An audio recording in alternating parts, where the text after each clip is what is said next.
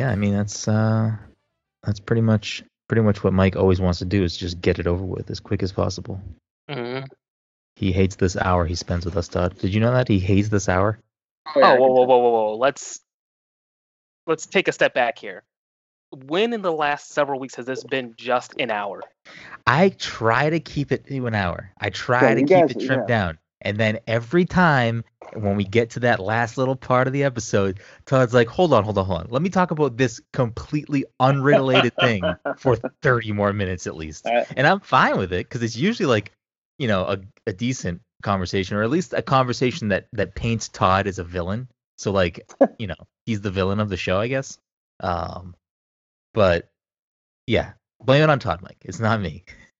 I stick to the fucking what I'm trying to do here is keep it, keep a nice little even Brand's ride. like, so anyway, I really enjoyed. It's like, oh, by the way, I bought some new Star Wars socks, and Todd's just like, okay, first of all, Star Wars sucks, and let me tell you why in the next 45 minutes. let me talk about Pokemon and how bad that is first. Yes. And then, No, and see then that's more accurate, Mike. It's oh hey, I bought these new Star Wars socks, and Todd's like, Pokemon Sword is garbage. I'm like, he's like, Thanos was the worst villain. I'm like, all right, now we're on the MCU again. no, I was gonna say, no, they, what did they do?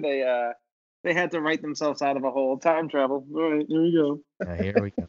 Anyways, so speaking of new socks, I didn't buy new socks, but I did just buy 2 new pairs of basketball shorts. I need to buy a bunch of new clothes because I've lost so much weight, but I don't want to buy clothes because I can't try shit on. Is that That like, sucks. you know what I That mean? sucks. Like, is that a thing that either of you have to deal with right now? Like buying any new clothes? I don't ever buy clothes, but I usually do like to try them on before I buy them. So Yeah. I bought a pair Uh, of basketball shorts the other day, and they looked a little big, but they worked out.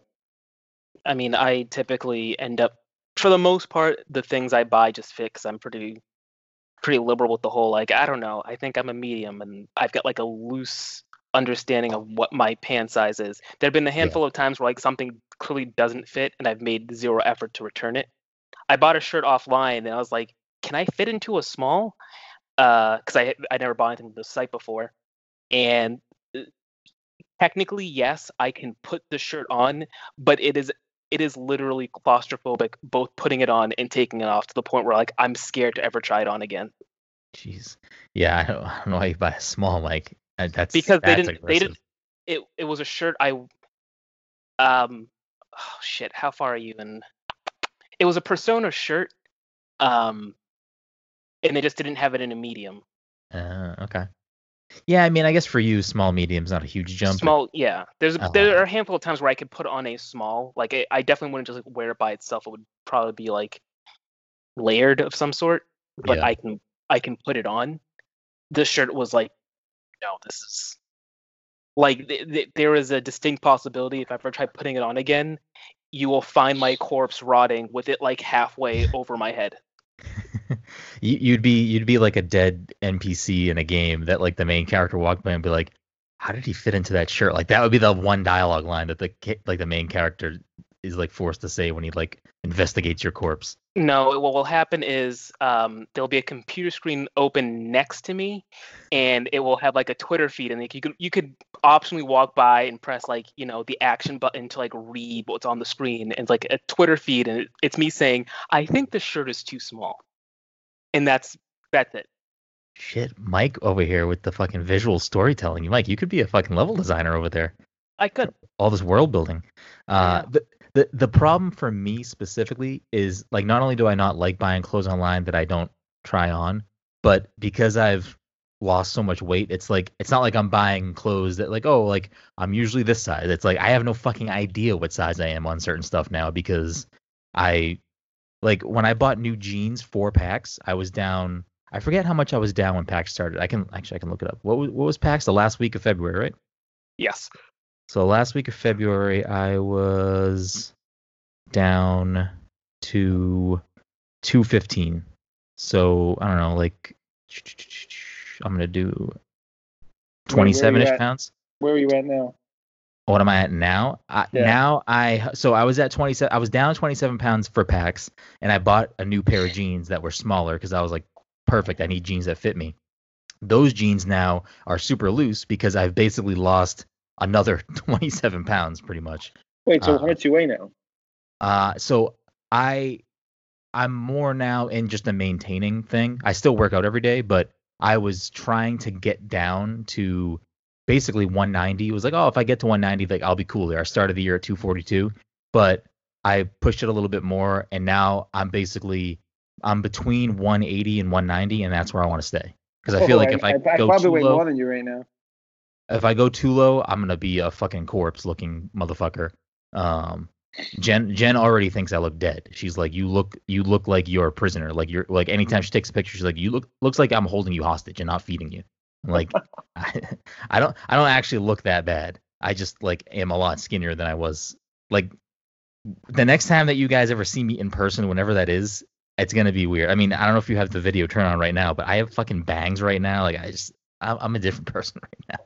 Yo, shave your head in this. I don't know. It's the heat's so bad the last 2 days. I'm like, can I keep growing this? Can I keep fucking doing it? I told Amanda I don't think I'm ever gonna grow my hair out again. To be honest with you, I'll have to shave for the rest of my life. I mean, I love shaving my head. That's how I always rock my hair. I mean, both of you know that, but because I've just been growing it out in quarantine. I know that once I do shave it, I will never let it grow again. So I'm like, I just want to see how long I can get through this, because when it gets cut. Like when I cut it, I'm not doing this again. But the reason I brought that up is because I bought 2 new pairs of basketball shorts, which I was super nervous to do because I have a few pairs of Nike basketball shorts that I've had for like legitimately, because I was going through old pictures this week and I like saw pictures of me and Mike from like a PAX or a Anime Boston or something from like legitimately like 10 years ago, and I was wearing the same basketball shorts that I was wearing like on Thursday. And I was like, so I've had these shorts for like 10 fucking years at least, and they still are great shorts. I'm just skinny now. So I was like, I want to make sure I get shorts that like fit me, but are also fucking durable. So these fucking Nike shorts were like $50 a piece. I'm like, what the fuck? So they better last a long time. But I mean, they're pretty comfortable. They feel pretty great. Anyways, I don't know why we're talking about clothes still. Welcome everyone to the Pass Control Podcast, a show where a couple of best friends talk about the latest in video games and nerd culture. Sometimes we have guests, sometimes we talk about Overwatch too much. Either way, we have a new episode for you each and every week. As always, I'm your host, Brennan Groom, and joining me on this lovely Sunday evening is the anime senpai himself, Mr. Michael Zier. Mike, how you doing tonight? Another scorcher. It is a scorcher. I know I'm not going to ask because I know you have it installed, but is the AC keeping up with the heat or no? It's very weird. It's very weird. Is it in your upstairs or is it in your office? So upstairs in the attic. Okay. Do you have an AC also in your office or no? No. Oof. No, and the AC in the attic, there's a lot of things about that whole situation that aren't particularly ideal. Yeah. So it's like a hit or miss if it's actually chilly up there. Yeah. Sometimes I'll walk in and I'm like, wow, it feels pretty cold in here. And other times I'll be sitting in there. I'm like, is it working? Did I break it? But to be fair, the door in that room does not close. And also I don't know if it's my window or if I just did something wrong, but the AC itself is not like fixed into the window. Like I have not used the hardware to screw it in or anything. It's hanging on by a hope and a prayer. See, I don't ever screw in ACs. Todd, you don't have to do a window in your current place, but I know back in Salem, like Amanda has a picture of me and you installing an AC in your Salem apartment for some reason. Do you remember that? Yeah, because I remember like spitting water like directly behind us. Yeah, no, it was like, yeah. Did you screw it into the window or the wall or anything? I think we did because it was a heavy AC and that was an older house and we were like nervous about it just like ripping through or something. So we're like, I'm gonna screw it in just in case. So the one time that I screwed an AC into a window, and it was in an old apartment, so it doesn't matter. And that person, there's no fucking way they know anything about me or this podcast, so I don't care. But the last time I screwed an AC into a window, it fucking like immediately cracked the window across, and I was like, okay, I'm not gonna put any more. That was like that. So yeah, so I don't screw in ACs, but I have mine like pretty secure in there. I mean, granted, we're also on the first floor, so if it does fall, I mean, the AC will probably break, but it's not gonna break anything else. Unless there happens to be someone underneath it for some reason, which again, I just always picture Happy Gilmore when the AC falls out the window and lands on like the old lady at the nursing home. That actually does remind me, when we first moved to this place in Salem, remember the fucking crazy lady that lived upstairs, like the really, really fucking bad person that lived up there? The first lady? Yes. Yeah. She put an AC in her window and did not put it in properly. She had it leaning forward, so it was leaking inside her apartment. And instead of thinking like, oh, this is a problem or this isn't installed right, they just put a towel underneath it. So not only did they ruin the floor up there, but it also ruined the ceiling in the living room here in my apartment. And then one day she legitimately, like, I don't know what she did. It fucking fell out of the window and smashed in the front yard. I was like, what if I was fucking standing there? Like, what that would have, like, that would legitimately kill you. Like, that you don't live from that. That's like permanent brain damage. Yikes. I don't know. Air conditioners. Rounding us out on this Sunday evening is the the returned Overwatch fiend, Mr. Bang Bang Shoot 'em Up, Todd Gary. Todd, how you doing? How you doing tonight? Living the dream. Starting vacation today. Oh boy. Oh, your AC, if I remember correctly, in your current place is good. It's like keeps that place fucking. Yeah, we have one in our living room and one in the bedroom. We have like two industrial, so it's like I set it to 60. So I think the living room's like 62 right now, and the bedroom's like 64. Yeah. And Amanda's like, I'm freezing, Todd, as she's like breastfeeding. I'm like, I don't care, Amanda, and I just like roll over in bed. Yeah, I mean, Mike, Todd's place is like you go in there and it's like you can see your breath. Like it's it's fucking 90 degrees outside. You go inside, you have to bring a fucking sweater to go in Todd's house. I took Liam for a walk today, and I was like very like hesitant about doing it because like we go on like quote unquote adventure walks. It's basically just boss battles in Mario. Like each place we go to, he's like, "This is the sand level." When we walked outside because it was so hot and everything. But when you get back to your place, does he say, "Oh, this is the ice level"? Because no, we should though. But we were out for a little bit, and I'm like, I can barely breathe right now. I was like, I don't know if this is a good idea. So it wasn't a long walk or anything, but I'm like, all right, buddy, let's go back. Just like immediately turn around. So it's funny because your place is so cold, you go outside, it's so hot. Are you like that? I feel like that would make me feel sick. Like I wouldn't. That's why Todd's sneezing right now. Dude, like no joke. Like I either have severe allergies right now that nothing is working to alleviate them. Like right now, I have a breathe right strip on. I've used Afrin. I just took Advil, Sudafed. I like literally can't breathe out of my nose, and I'm almost wondering if that's probably the problem. It's probably the AC. Honestly, like that's why. Like I'm not anti-AC because it's fucking hot as balls, and I hate being hot. But I hate the feeling that like sleeping in an AC gives me because I usually wake up like kind of garbage. Oh, so I love that feeling, but like the AC, with the way we moved our beds since we put the crib in there for Logan, is like like if you picture an AC where it is on the wall, I'm laying directly next to it. It's like literally blowing on me in the bed. Yeah. AC talk. It is fucking hot if you can't tell by our conversation for the last, I don't know, few minutes. This episode of the Pass Control podcast is sponsored by our good friends at Goodnight Fatty. That was might have been the worst segue I have ever said on the show. I don't know what that was. I like zoned out for a second.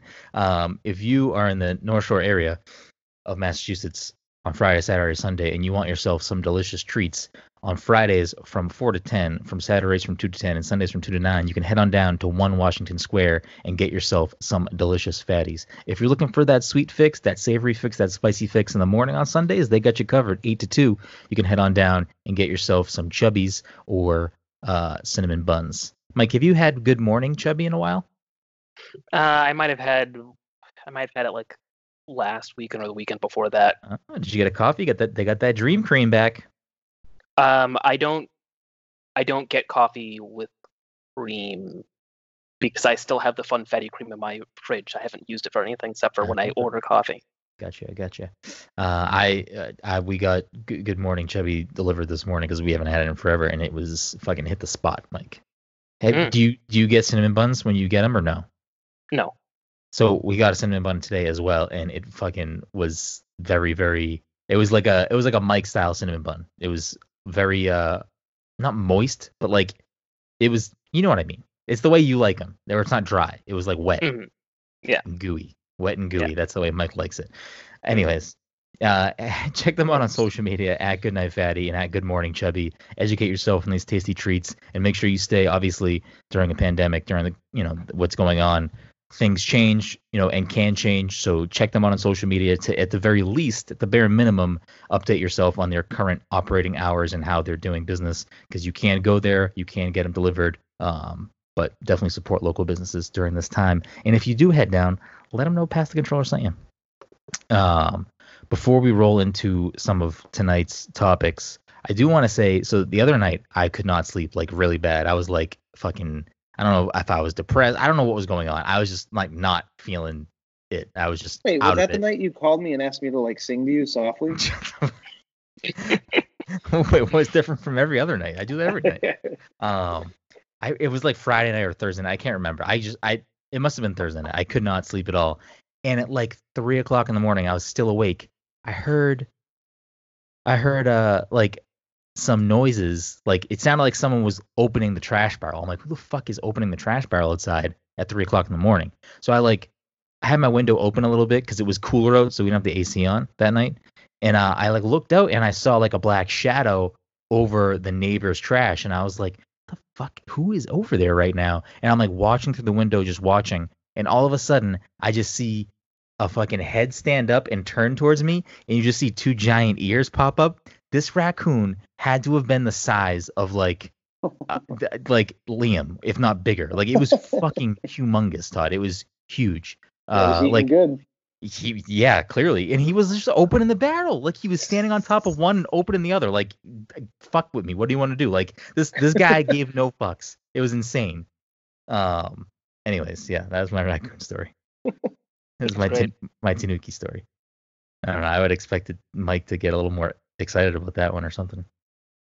I mean, cool. I mean, as soon as it started, I'm like, all right, who would be going through the trash at 3:00 in the morning? Probably a raccoon, but let's see where the story goes. Maybe he's got something else up his sleeve. Yeah. I should have known. You're wearing a tank top. I figured it was like a homeless dude looking for cans or something. Yeah, that's what I assumed. It was like someone like rummaging for cans or like some other nonsense. My first thought wasn't, no, is there a fucking rambunctious raccoon out here? Like, no, that's not my first thought. Pennywise just turns around. You hear the. Yeah, my brain. It's 3:00 in the morning, 3:30 in the morning. My brain goes to like, is there a murderer outside? What the fuck's going on?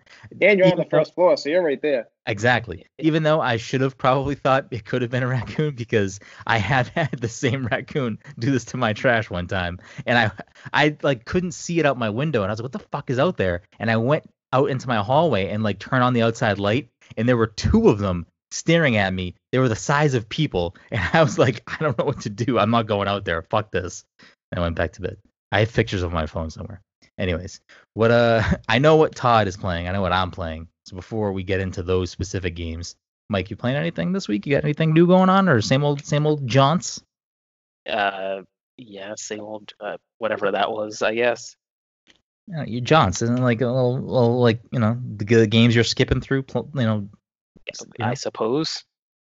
Like a jaunt, like gallop. No, I get what you're saying. Right. Yeah. What are you currently working through right now? Nothing. I don't have games to play, or I do have games to play, and I don't play them. Yeah, but like last week you were playing like 5 different games, and I was like, that's a lot of games for Mike. Nothing's keeping your attention. You're not really hopping into anything. I've got nothing to. I mean, I don't really feel compelled to play through any of them. Fair enough. So I think I turned on Persona just to. Because it's your game of the fucking century. Because I turned on my PlayStation and you were like, "Oh, Michael, you must have platinumed that game." Blah blah blah blah blah. I was like, "No, I don't do that much in the game." But compared to Persona, like original, there's not a lot of trophies in this game. Like a lot of them are really easy to get. So I think theoretically I could platinum that game. I couldn't platinum vanilla. I don't think. I think there's a bunch of weird shit in that game. Yeah.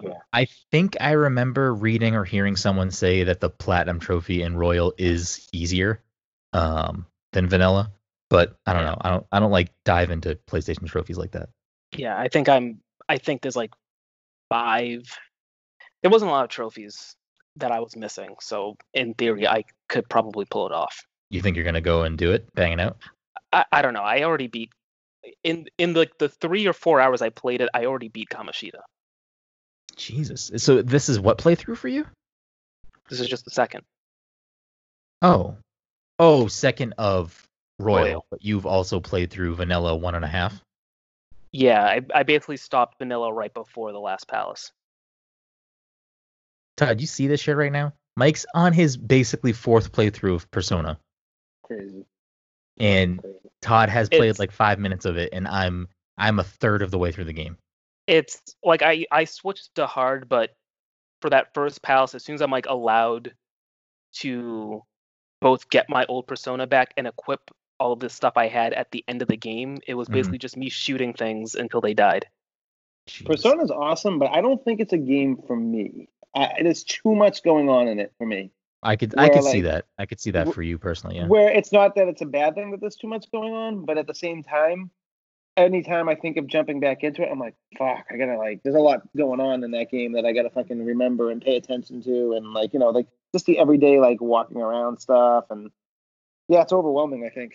I think some of that gets streamlined though once you get to probably the second, third Palace. I mean, Mike would know better than me. 10 hours, and I'm still in the first Palace.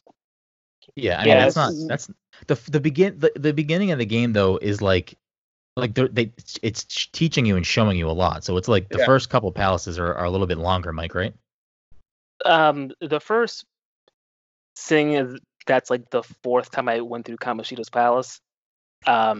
His definitely feels like the longest because until you unlock Anne, it's basically okay, you have to go back and Morgana's showing you this and that. Once you get Anne, you're allowed to kind of roam around as you please. Yeah. It's a lot easier. And then there's also the other things it's a pain in the ass when you have to actually walk to locations, especially when it's confusing to figure out where they are. Once you've been to a place once, you can quick travel to it. So normally I would just be all right, I need to go here, open up the map, quick travel there. But getting to them the first time is a hassle. Yeah, that's why I think some of the stuff definitely gets more streamlined, Todd, because like Mike just said, I'm at the point now where I'm zipping around more. I'm just kind of oh, I gotta go do this, so I just open the map and fast travel and stuff like that. I'm not spending too much time walking around, or at least only walking around in the place that I fast travel to do whatever I need to do. But other than that, we've been I don't know, we've been kind of dipping a little bit heavily into Overwatch lately. I don't know. Unfortunately. Well, you say that though, Mike, but is it begrudgingly? Because I mean, you watched the Overwatch League, yesterday. You're still keeping up with that. When I say I watch it, and I don't think I've ever. Well, I probably said I watch it. It's really more you texted me yesterday and said you were watching the Overwatch League. I said I had it on. Well, we're lucky though because we have Boston Uprising to watch, so it's we get the best of it. Yeah, I just put that laugh react every time they post those lots on Facebook. Every time I just got to give that little laugh react. So next time, boys, we'll get them. We'll get them next time. Our team you won't. Has never been good. Yeah, we've had good players come through. We still have good players. We just we're an underdog team. We're not this. I don't know. We're disorganized. I did sort of watch the game that we had tonight, and we were doing fairly well on Brendan's favorite stage, Hanamura. I never said it was my favorite stage. My two favorite stages are Lijiang Tower and Ilios Pizza. So Brendan loves Hanamura. I would probably put Nepal as my third favorite map. Anyway, Brendan's being modest here because he doesn't want to brag about his undefeated streak on Hanamura. I never said undefeated. Mike, hold on, Mike, and I will prove this fucking point to you right now. We went on a 7-1 binge the other night. We won 7, lost 1 match. We definitely should have lost more matches. We definitely eked some out somehow. And one of those matches was an unrealistic comeback on Hanamura. Was it not? See, it was completely not. It should not have ended. He is I told you guys, we cannot be stopped on Hanamura. He said, I am Tom Cruise in The Last Samurai. This is our stage. And I was like, Brendan, first of all, neither of us have seen that film. Why would you make that reference? And he was just boom, or some other Tom Cruise sound. It was very odd. Mike, but seriously though, of all the matches we played that night, that Hanamura match made no fucking sense. We should not have won that match. We shouldn't have, and I was upset that we won because then you're just like, see, I told you we can't be stopped on Hanamura. I was like, Brendan, don't. This was a fluke. He's like, no, we have been blessed by the gods. We cannot be stopped here. But anyway, we remind me if I'm incorrect. On that map, we started on defense and we got fucking rolled. Like they took the point and had like 3 or 4 minutes for overtime. We made it that far. We started on defense and we got fucking demolished. And I'm pretty sure they had like 3.5 minutes or 4 minutes. Then on offense, we couldn't take the first point. The last like 30 seconds, Todd was Diva, I think. We made a push through. We made a play. I was Mercy. Everyone was dead but Todd. I got back to the point, kept Todd alive, kept someone else alive, and we somehow took the point. Yeah, it was nuts. And then we got like an additional 30 seconds or something, and we're able to just fucking rush in and take the point. Is that not what happened? And we went into overtime with like a minute and a half and up to their 3.5 minutes. And on overtime, we fucking took everything again. I honestly don't remember it that well. I just know that broad strokes, yes, when going into like the second playthrough, the second round of it, basically, where we both had to attack and defend, we were at a time deficit. I remember that much. By a healthy margin. And it was also the situation where like we all, the three of us, openly said multiple times in our attack phase in the first half of the game, like, oh, we're definitely gonna lose this match. Like, there's no fucking way we're gonna come like do this. Yeah. And somehow not only took the first point, but then immediately took the second point. I don't know how. What were you gonna say about Overwatch League or something? Yeah, I did have it on, and I did catch part of Boston's. And what ended up happening was we did fairly well on defense. I think we held the first point. I think they only got 2 ticks. And then the second, we managed to blow it on. I think they were doing a pretty decent hold. Or no, yeah, we were on attack, and we just couldn't seal the deal. We got really close, but somehow it like. Yeah. And that's what's unfortunate about like the scores at the end, because like it all it paints a certain picture.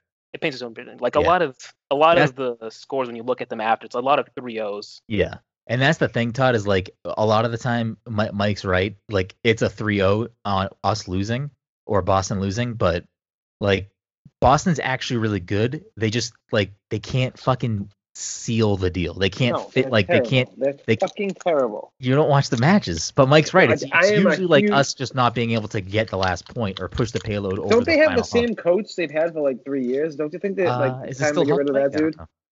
I haven't heard that it changed. Yeah, the main coach is still the same, Huck. I know that some of the assistant coaches have switched over the time, and obviously our players have changed pretty dramatically What we need is Robert Kraft to bring him to that fucking massage parlor he went to, and these guys will probably fucking start winning like crazy.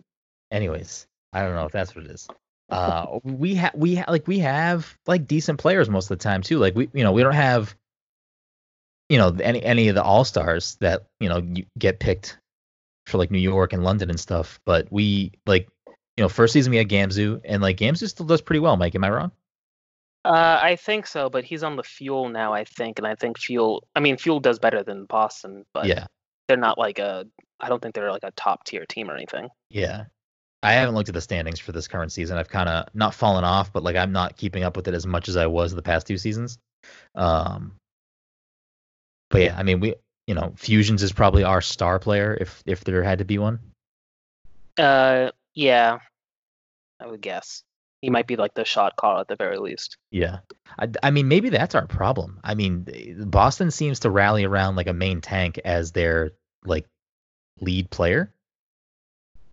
Where like, teams like, or, players that have like, I feel like the players that usually get MVP are usually DPS. Or maybe, I don't know. Necessarily. No, Zarya, Zenyatta, like Joe Knack on New York XL, I think would, pretty often get it because he was a dirty Zenyatta. Yeah. That's still probably one of the best skins in the game. Yeah. I hope they bring it back at some point for people to buy, because I would love to buy it. I did not buy it. But we should get off of Overwatch because we're wasting a lot of time on Overwatch today. So the other things that I know Todd and I are playing. Unless Todd, is there anything else you're playing that you want to mention, or we just want to go right into Ghost and Paper Mario? Nah, I can just go into those games. So let's start with Paper Mario because I think that's what you've played the least of. Probably, yeah. Okay, so let's start with Paper Mario, and then we'll go into Ghost.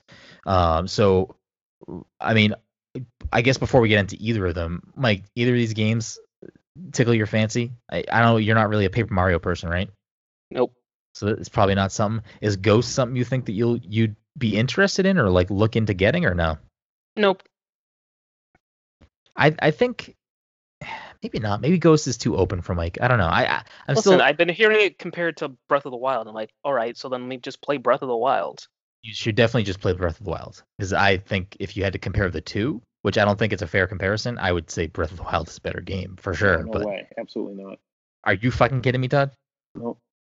That's what you really think? You really think Ghost is a better game than idea. I haven't Breath played of the enough of it Wild? yet. There's not a chance. Breath of the Wild is one of the best games ever made. Ghost of Tsushima is not. It's so different, and like Yeah, I don't think different. the combat's anything special in Zelda, but I also know that it's nuts, and you can do some absolutely nuts things. But those are stuff that I would never do. So like for me, why Breath of the Wild is so fucking good is just like the exploration and like just Which like no kind game of is like matched. yeah, like you just do it yourself kind of thing, and like you can just fucking like my playthrough is a perfect example of I did one Divine Beast, and the rest of the time I just fucking am searching for those rooms and just like I've spent 90 hours in a game that I didn't even touch any of the story points basically. Yeah. But I'm all about like the combat in this game, man. It's Okay, let's just go with Ghost. We're already talking about Ghost. Let's just start with Ghost. Fuck, yeah, you jumped into it's fine. It's fine. We're gonna talk about both games. It doesn't matter. So yeah, Ghost of Tsushima, Ghost of Tsushima and Paper Mario both dropped this week. Todd and I are playing both of them right now. It's hard for me because I'm liking both of them a lot, so I'm back and forth between the two. Of like who's getting my time because my time is limited. But speaking of Ghost so far, what are your initial impressions, Todd? Like, what are you liking? What are you hating? Well, I know when we like first talked about it, we were like, I thought the opening was straight garbage. I was like, oh man, I don't know, but the camera felt floaty. Yeah, when like the opening when you first are moving Jin right on the beach. Yes, yeah. It did not feel right. That is why when I text you, I was like, please tell me this game gets better. Like, please tell me the controls get better because it felt horrible. It felt really bad. I don't know what they were thinking with that introduction to the game. Like, not so much the story, but the like story just was the way fine. The story was fine. But it's because I obviously replayed it the other day because I had to. But yeah, explain that situation too. Because I would honestly put that as like, you know, obviously it's a case by case situation, but that's like a terrible thing that, you know, for a lot of people, like for me, if what happened to you happened to me, there's not a chance I would play this game again. Like, not a chance. See, like if it happened to me again, even with as far as I am, I would gladly die back. That's how much I like the game. I can't do it. I cannot do it. Yeah, but so I played about 5 hours. First day I had it, I woke up yesterday and turned it on, hit continue, and it just kept on loading to this black screen. Did you hear about this, Mike? You know what Todd's talking about? I don't know. I think I opened up a Twitter thing once and I saw that Todd said something. Yeah, and so it was, but I could hear birds chirping, I could hear characters talking, and I'm like, what is going on? Is this going to load in? So I shut it out, went into a different save, same thing happened. I'm like, you gotta be fucking kidding me. I ended up resetting the PlayStation. That didn't work. I ended up deleting the saved game on my system and then re-downloading it. So after I re-downloaded it, which it was fully updated and everything, I go to continue, and then I get like this new message again, like it was trying to load my save, and it took another hour and like 20 minutes for it to like reload the save or whatever. I'm like, oh, maybe it's like recovering it. This is great. And then it comes back on. It didn't. So I basically had to start over. And there's several other people that I've seen online because I posted some things just to see if anyone else has been dealing with it. Yeah. Which again, obviously, like, you know, it's happening to people, but it's not like I don't know. I guess there's not enough information to know if it's a widespread thing or not, or if it's like a very specific thing that happened in the game that caused the save to crash. But yeah, I read one dude that was like 20 hours into it, and it happened. I would stop playing. I mean, I said it to you on the phone when you were telling me about it, but like this happened to me with Outer Worlds, and I was excited to play Outer Worlds, and then it happened to me. I don't know, I was a few hours in at least, but I was like, I was far enough in where I was like, okay, I'm not playing this game again because this is fucking dumb. I'm not restarting the game. I didn't care enough, and I thought that game was great. That is the reason why I will probably never play that game again, which is unfortunate. But yeah, I agree with you on the intro to the game. I think the intro to the game, outside of the story's fine, cutscenes are fine, but the gameplay is kind of weak. And honestly, especially the combat, the way the combat opens up, really not that far into the game. It's a weird choice to open it up so stiff because I could see it turning people off quickly because it didn't hook me right away to the point where I was like, maybe I'm just gonna go play Paper Mario and lay down instead. But thankfully I buckled down and kind of pushed myself. When you texted through. me that about the controls, I'm like, no. I remember like a few minutes later, I'm like, oh, dude, tough it out. It gets so much better. Like it was like. But that being said, I will say like the combat's still not like this amazing or groundbreaking thing, but it is definitely fun and kind of flashy. It's not too difficult. It's almost Arkham-y almost. It's like a combination of like what they did in Sekiro, where like you got to get that perfect parry or whatever, stuff like that. Like it feels like Arkham sometimes. And like I haven't even gotten half of the. I was like looking through like the weapons you can get and everything, and I'm like, oh man, like incorporating all this in the combat's gonna be nuts once you can actually do all that. So do you like the way the combat flows in regards to like who you're targeting? Because I feel like often I am targeting nobody or targeting the wrong person when I'm trying to target a specific person. Does that happen to you? So I haven't had too many issues with it. I'm actually surprised they don't have a lock-on button, but I'm kind of glad they don't in some ways because I've already gotten used to it, so it's something like it was something I noticed at the beginning. Does Arkham have a lock-on button? No, but Arkham, like you're basically bouncing around like a madman in Arkham, where like in this game this is a lot slower. I mean, not slower, but it's more like it's paced a specific way because it's like samurai duels. Yes, yeah. The regular combat is fine. I don't really care for like the stealth too much or like stealth kills. I don't really do that. I just don't. I don't know. The stealth's fine, but it's just not good. It's not good. It's really not. I'm not gonna play this game as a stealth game because it's not a stealth game. No, well, and the problem is it's after playing Last of Us 2, the mechanics of like their stealth in that game was really good. Whereas like you go to a game like this, it's basically like playing a game from like 12 years ago where like, oh, they saw me. Nope, I'm gonna run backwards. They didn't see me anymore. Yeah. And that's the thing. Like there was one side mission that I did last night where you're like walking this, you have to like accompany this like healer to some river so you can get like supplies or something. And there was probably like 15 or 20 enemies you had to kill when you got there. And it was this big field. So literally like I would just run up, get into a fight. And then if I got overwhelmed, I would just start running in the opposite direction and then duck in the flowers and they'd all lose me right away. I'm like, it's working because I'm not dying anymore. But like, it's also like, I mean, this is just, it's not like necessarily fun. It's just it's like a dumbed down it's I think it's the weakest part of the game. But I mean, I don't know how far. I mean, I haven't really had to do. You can do stealth if you want, but I haven't really fucked around with it that much. But I haven't gotten like half of the items you can even get yet. So it's like I will most likely, unless the mission you're on forces you to be in like quiet and stealthily, I'm probably not really playing it stealthily. Because not only that, I like one of my favorite things about the game. So Mike, when you run up to an enemy encounter, if you get to them before they like are alerted that you're there, you can like basically walk up and signal a standoff, and you walk up to the group of people or like the camp or the fort or whatever, and you're like, send me your best fighter, and like one person comes off and like challenges you to a fucking duel. And I don't know, I love doing that. Like that's like one of my favorite things. You hold down triangle and wait for them to approach you, and then you just slow-mo like fucking slice them. It's basically like if you attack first, I'm pretty sure you never hit. You always get hit if you attack first. So you wait for them to attack you, but sometimes they'll try to fake you out or whatever, or like flinch a little bit so that you let go of triangle. But as soon as they go to attack you, you release triangle and you just slice them in half, and it's very satisfying.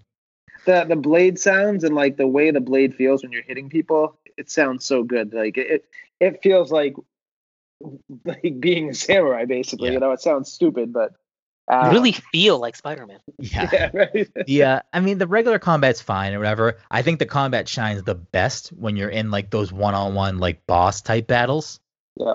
where like the camera kind of change, like the angle of the camera changes.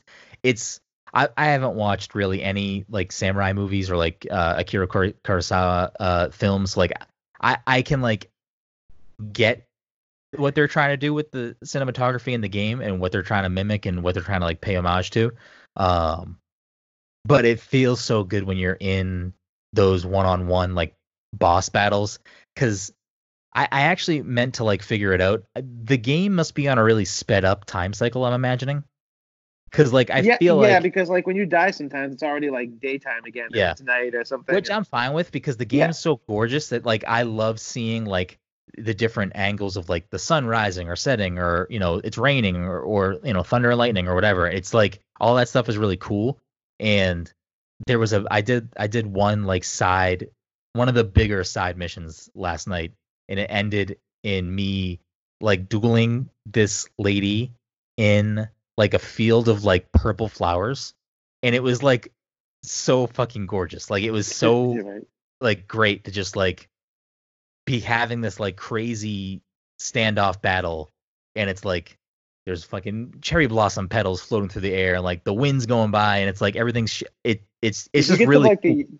Did you get to the yellow area yet, where it's like all yellow leaves everywhere and I've been to so many different areas at this point where it's like just like forests of yellow and like yeah. like it's very it's almost like I would hate, like I get why some people are excited to play it in the Kurosawa mode, the black and white mode. Yeah. But like the colors in the game pop so much that like I wouldn't play it in that black and white mode unless I was playing the game the second time, I don't think. Yeah. Same. Like or at least playing half the game some way and half the game the other way, because the colors are so striking when you're like riding your horse through, and it's just I don't know. It's really good. You know what's so funny about this game is that like Assassin's Creed has fucking never like gotten their game to. I don't think Assassin's Creed's really ever been a good franchise. It's always been like this like sloggy, like janky kind of fucking game that's like never feels right. The combat never feels good.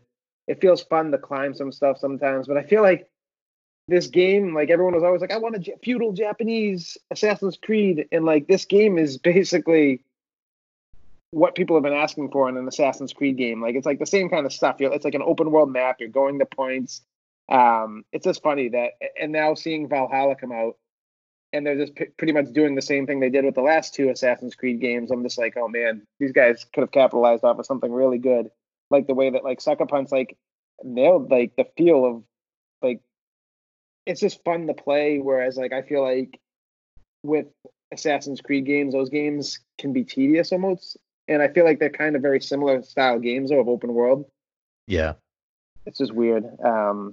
Yeah, it's so good. I love the game though. I'm just excited to dive into it, but I've literally had no time, and like now I'm on vacation, and Amanda goes back to work, so I'm fucked. I'm never gonna be able to play this game.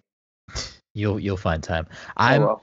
I'm enjoying it a lot, and I kind of was going into it with not low expectations, but I wasn't really excited for it. Like I wasn't. I almost thought it was going to be a game that did not hook me at all, and I was going to end up playing it for a couple hours and then never going back to it. But I think I'll at least see the story through. I'll at least play like the main missions, and get through that. See, I'm not even. I'm not going to do a story mission for a while now. That's all I did today was just like I'm randomly roaming. Well, so I mean, my time in the game, I don't know. I've probably put at least 7 hours. I want to say I'm somewhere probably between 7 and 10 hours at this point. But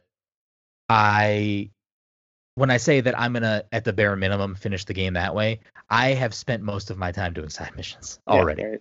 But I will at the bare minimum at least finish the game because I think I'm already that hooked. I like the progression. I don't really think we talked about the progression on the podcast that much, but the progression is pretty good. Like you're not like it's not like a level system. Like you're not like level 25, but you gain like experience and then you get points to use towards unlocking new things for combat or new slots for like other types of like you get. I think the first thing that it makes you unlock is some kunai throwing stars.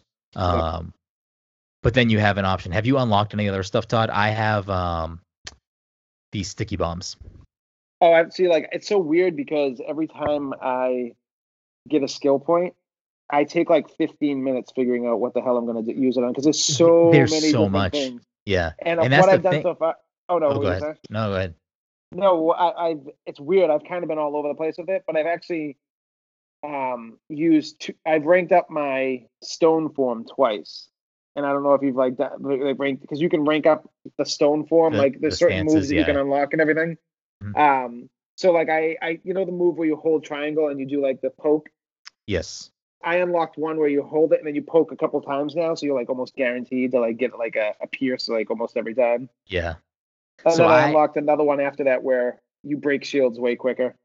Okay. So yeah, that's the thing is, and I kind of like it that it's, there's some trees, there's a tree aspect to some of the stuff where it's like you can't unlock, things further down unless you unlock everything in succession. But there's so much open to you pretty early in the game that you can kind of choose like so many different areas you want to upgrade to the point where I don't know, I don't think it's overwhelming. There's just so much to open from the beginning there where it's like, Yeah, like I want certain things right away, and then I'm like, but fuck, I want this too, and I'm yeah, just sitting there like, what do I do? I basically went for the sticky bombs simply because I feel like the kunai come in very handy when you're being overwhelmed by people. I was like, Yeah, I need something else in addition to that to do that. yeah, But it was before I did so many side missions before I did the first main mission that you get the bow. yeah, I feel like if I had the bow, I probably wouldn't have already gotten the sticky bombs. yeah. But I mean, now I have a bunch of different tools. The game is good. I'll say that. If I had to give it a score, I'm still very early. So I mean, this opinion can change, from now until when I finish the game. If I had to like give it some sort of number score now, I would probably say this is, around a 7.5, 8 for me. Just with the very little that I've played of what the game is. Yeah, I would say like a 9.5 for me. This is a game that I'm gonna remember definitely, just like Yeah. Last of Us 2, just like. See, the thing that I'm gonna remember from it is I think the photo mode is so good. Like the Yeah, and I pictures you barely can even make are tapped amazing. into that too. It's like I haven't even. I played around with it a little bit, but that's like a whole nother thing. Yeah, the photo mode is very well done. It has some cool filters and options you can do to make some really really great visuals. But yeah, I'm excited to keep digging into that. I think it's a great game. I kind of think that Sony should have Oh, we talked about this last night. It's such a made bad this a move. PS5 launch title. I kind of don't know why This and they Last of put Us this too, game out. man. This is what we were saying last night. They should have taken both of those games. It's great that they did it for the end of the console cycle. That's cool. But they could have come out fucking swinging. Oh my Yeah. god! And it's so close to it too. Like the new I release of this console. I get keeping The Last of Us 2 as a PS4 release because I feel like it had multiple release dates and kept getting pushed back. So I feel like people would probably be pissed off if they did that. Yeah. But like Ghost is a good enough game where it doesn't. I feel like if they saved it, I mean it's a double-edged sword. You save it. PS5 has a smaller install base. So if everyone doesn't buy it, the game might not do that well. So it is a gamble to do that. Obviously, it's going to sell probably pretty well simply just because there's 120 million PS4s out there. So I mean, I get that reason where there's way more people that can potentially buy the game on a PS4. But I think that PlayStation 5, from what we know so far, has a very, very weak launch of games, in my opinion. And I think if they put this as a launch title, it could have been a very, very strong case to make a PS5 a day one purchase. Yeah, absolutely. But in addition to Ghost, we also got Paper Mario: The Origami King this week. I think there was a lot of disgruntled people going into this game that when Nintendo did a little bit of a deep dive on the combat and revealed that there was the spinning like puzzle part gimmick to the combat and the fact that you don't gain levels and experience points. I think a lot of people got really agitated with the game, which I can understand just because of the interesting history of Paper Mario games and what some of these games try to do each time. But playing this game, I fucking love it. Like, this game's amazing. Right. I don't know where your initial. How far are you, Todd? Because I'm pretty sure I'm further than you. You're probably farther than me at this point. Fuck, I'm so behind on everything. I haven't even done anything for Animal Crossing in 3 days. I am. Where am I?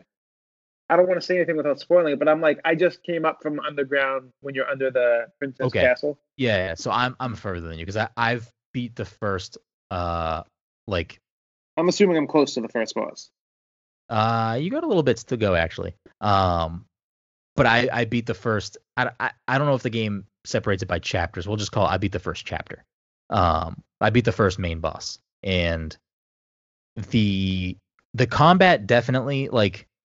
Here's my like overall opinion on the game so far is it's really unfortunate that some people expect a certain battle system and will never be pleased with. Well, here's the thing. So those people no. will never be pleased with this battle system, which is unfortunate because everything else in this game is so good that if it was a more traditional Paper Mario turn-based battle system and more people were happy about the game or would have given the game a chance, like I could see this being the best installment in the franchise because I think it's very good. I love JRPGs. I like progression. I like experience points. I think, that's... See, this is a game I don't care about progression or experience points in, though, because, like, it's a fucking Mario game, and the Thousand Year Door was, like, 2003, 2004? I don't know. But, like, it's been a long time, and, like, they clearly haven't been fucking trying to cater to that. They've basically tried to make it their own thing over all these installments after that game, where, like, it's never been the same as that, and people are still like holding on to this thing. It's like clearly what they don't want to make the game that these people want, which I just think is funny because there's enough like JRPGs out there. There's enough RPGs out there that like I don't even finish or can't even have time to play. I welcome a game like this where I can get like maybe a 10 to 15 hour game. It's nothing crazy. It's not fucking like. Oh, I think this game is. I actually don't know how long this game is, but I want to say this game just from based on how much I played this weekend and getting to the first boss. I'm gonna imagine this game is at least like 25, 30 hours. I hope so. Every game, I don't want every RPG I play that has to be like this game that I have to fucking like everyone says Dragon Quest. I've never played it. You spend a lot of time just fucking fighting and ranking up. Same with Octopath. Like you're like. Mm-hmm. Those games are great to me, but like at the same time, I'm always open to something different, and this is exactly what it is. And I think that's a big reason with. I think that's one of the big things they're trying to do with the franchise is make it so that you don't have to grind to get through it. Because again, at its core, it's Mario. So like, it's Mario. They want as many people to play it as possible. But I don't think that they skimp on the game anywhere. Like, I think this game is really good. I would encourage someone who is maybe off-put by what the battle system is to at least give it a fair shot for what it is. Like, go into it knowing what the game is and what the game is trying to do, and don't be mad at it for not being another game. Like, judge it by the game that it is. You know what I mean? Yeah. No, like that, but like I said, I don't think that I don't care that the battle system is something different. I think I probably would have preferred if it was a more traditional thing, but I still like the battle system a lot. I think the battle system does a lot of really interesting things, and it makes you think in a different way because it's about like. Every battle is like solving a quick puzzle that you are timed on. But yeah, the writing is fantastic. The visuals are so good. Like both of these games that came out this week. Huh? You know what the best part about this game is, and it's so simplistic. It's just fucking throwing the confetti in the air and like. It's so great. It's so good. Every time I do it, I'm like, yeah. Yes, it really is. Like so, Mike. There's a lot of parts of the world that are. I guess, Mike, how much do you know about Paper Mario? Anything? Nope. So like basically Paper Mario, like everything in the game is made out of paper, cardboard. Like it's papercraft. Everything is made that way. So like every part of the world is that way. the writing is always pretty clever in a bunch of different ways, but they do from time to time like break the fourth wall and like comment or make jokes about things are paper. So in this game, Mario is paper because it's Paper Mario, but everything's been turned into origami, and the villain is like turning everyone into origami and like trying to take over. So a lot of the world is like kind of broken and like ripped apart. So one of the mechanics is you collect like broken pieces of paper, basically confetti, and you can throw it to like rebuild the world. And it's just like, it's stupid, but it's like it's very satisfying because it's so pretty. It's like so cinematic. Or not cinematic, but it's like it's so ridiculous. You're just like throwing a bunch of paper everywhere, and it's like colorful and all over the place. Are you like hunting the toads, Todd? Yeah. So I don't know if it gets any less later in the game. I don't think it's going to, but there are so many fucking toads like everywhere. They really are. It's crazy. And I'm it kind of got me thinking like, is this like one of Nintendo's like current new philosophies where it's like, okay, Breath of the Wild, there was a zillion shrines and a zillion Deku nuts so that you always felt like you were discovering something. Mario Odyssey has a bajillion fucking stars, so you always feel like you're getting something and getting rewarded. And now Paper Mario, like there's a million toads, so you always feel like you're unlocking something, like getting something. I wonder if that's like one of their current like game philosophies. Maybe, I don't know. Where it's like constant like reward feedback for the player. I'd have to look and see if other games that they're putting out are doing that too. Yeah, that stuff doesn't like. I mean, I like that it's there, but it doesn't make or break anything for me. Well, so the best part of it for me is so there's a gameplay part of getting them that benefits you because it'll become more. Yeah, it become more apparent as you play longer, but the more toads you gather, they're in the crowd when you're fighting, and you can like call on them to aid you. So like the more you get, the better you can have for assistance there. But the best part for me is because the writing is always so good in Paper Mario games, and this game is no different. Like every toad when you find them has like a really clever or like witty thing that they say when they come out, and I'm like, I'm gonna find all these motherfuckers just because I want to like read every bit of dialogue in this game. The other thing that the game does really good, and I don't remember if other games or recent games in the series have done this, but like each part of the game world, there's all the things you can fill in with confetti. There's all the toads you can find. There's hidden treasures, and there's like hidden coin blocks. So all these things, each area has like a fixed amount, obviously, but the game tracks that. So you can open the menu and be like, oh, I'm missing toads in this place, and like look for toads. I like that it's like giving you a very clear picture of like what you still need to find if you're trying to like 100% everything or like look for more stuff. Because it's definitely made me like already start scouring back like, oh, I'm missing a toad somewhere. Let me go find this motherfucker. But you haven't gotten to the boss fights yet. So the boss fights are like reversed, where you're not in the middle rotating the rings, you're on the outside rotating them. And you basically, what's that?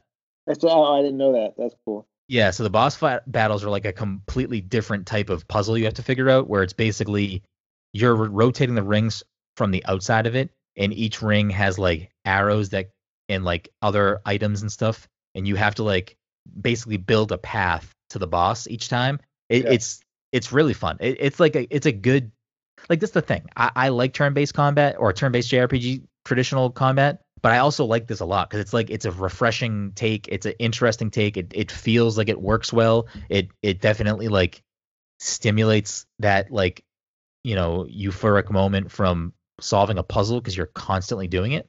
So yeah, I'm enjoying it. I think it's great. I'm like I played it almost all of my day today because I'm like in love with this game right now. I've screenshotted a bunch of like screens of dialogue because some of the things that have been said already are great, and the first boss you fight has a few things that he says that I'm just like literally making me laugh. Like, this game is so well written. Us talking about either of these games, Mike, making you interested in either of them or no? Nope. I think you would you at would least like enjoy. Ghost, I think. I don't know if he would like the game. I think he would enjoy the visuals of the combat. No, it's the same game as Control, Mike. You should just get it. It's like legit same exact thing. Oh There it is, wow! Mike. If you put it that way, then I'll just play Control since I bought that DLC and forgot about it. Yeah, I played a little bit of it. It was kind of whatever. I'll get back to it eventually. Maybe the game's just not that good. Did you pick a power? I forget if we had this conversation. I did. I don't think we did, but I did pick. Which one did you go with? The stupid one, the one that you like move the walls out and everything. I picked that one too. Yeah. Control. All right. I'll finish that at some point. They took too long to get Xbox the DLC, so they kind of lost me a little bit. It's such a silly thing. I hate stuff like that. It's so negative for consumers. I understand the business side of why that type of stuff happens, but it's so bad for consumers.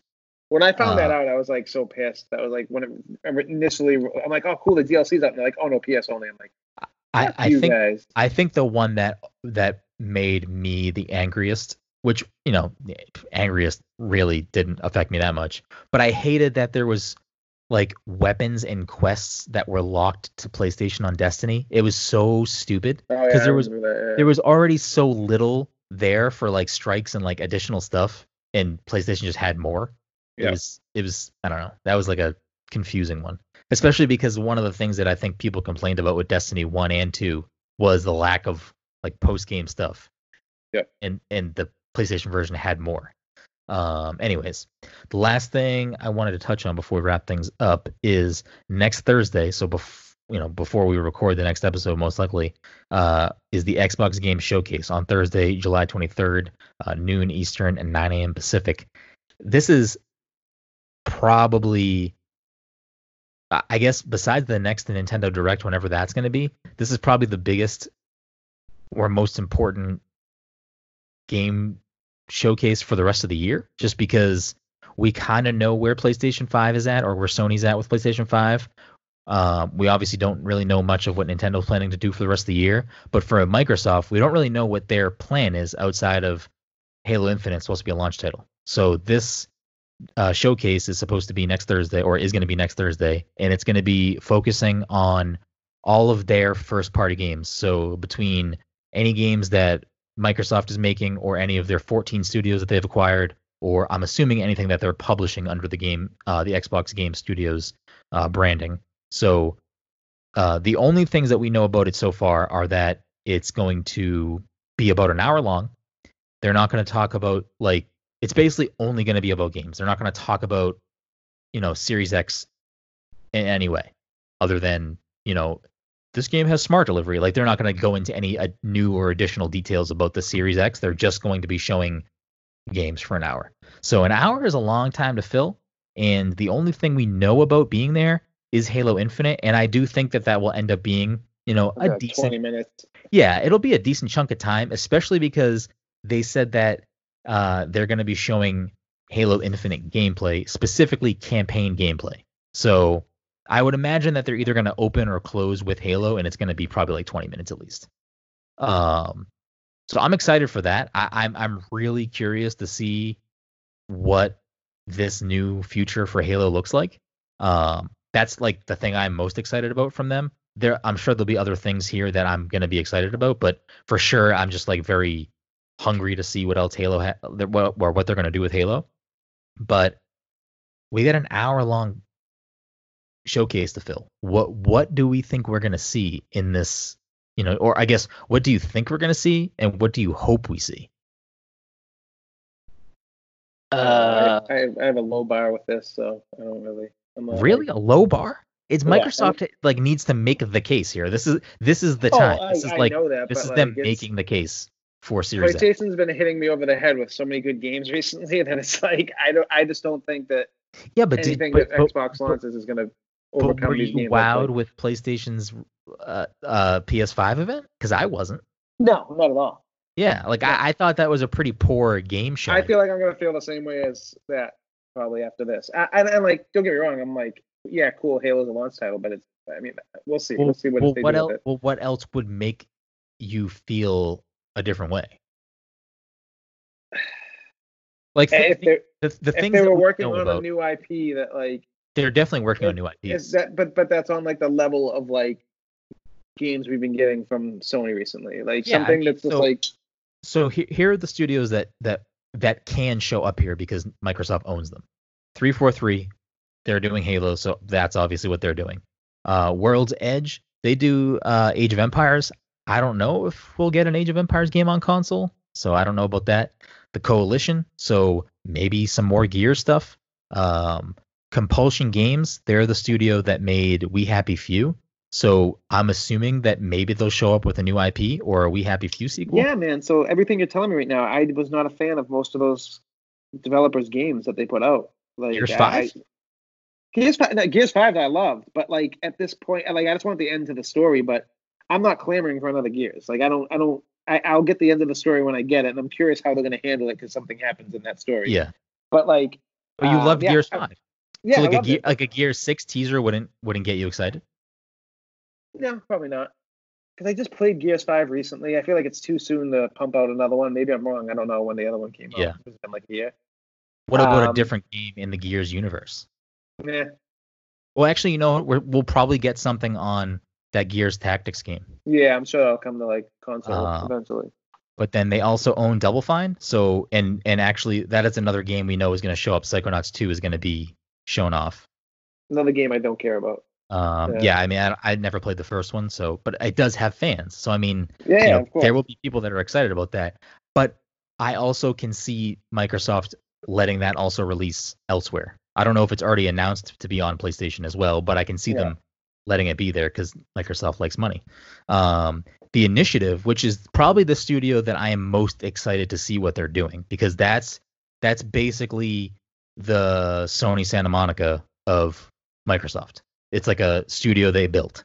So I'm excited to see what they're working on. I think that's going to be one of the showpieces here. They're going to probably tease at the bare minimum, if not fully reveal, whatever the Initiative has been working on. Because as far as I understand, because I think they acquired them 2 years ago, and we still don't know what they're working on. So I would imagine we're going to find out next Thursday.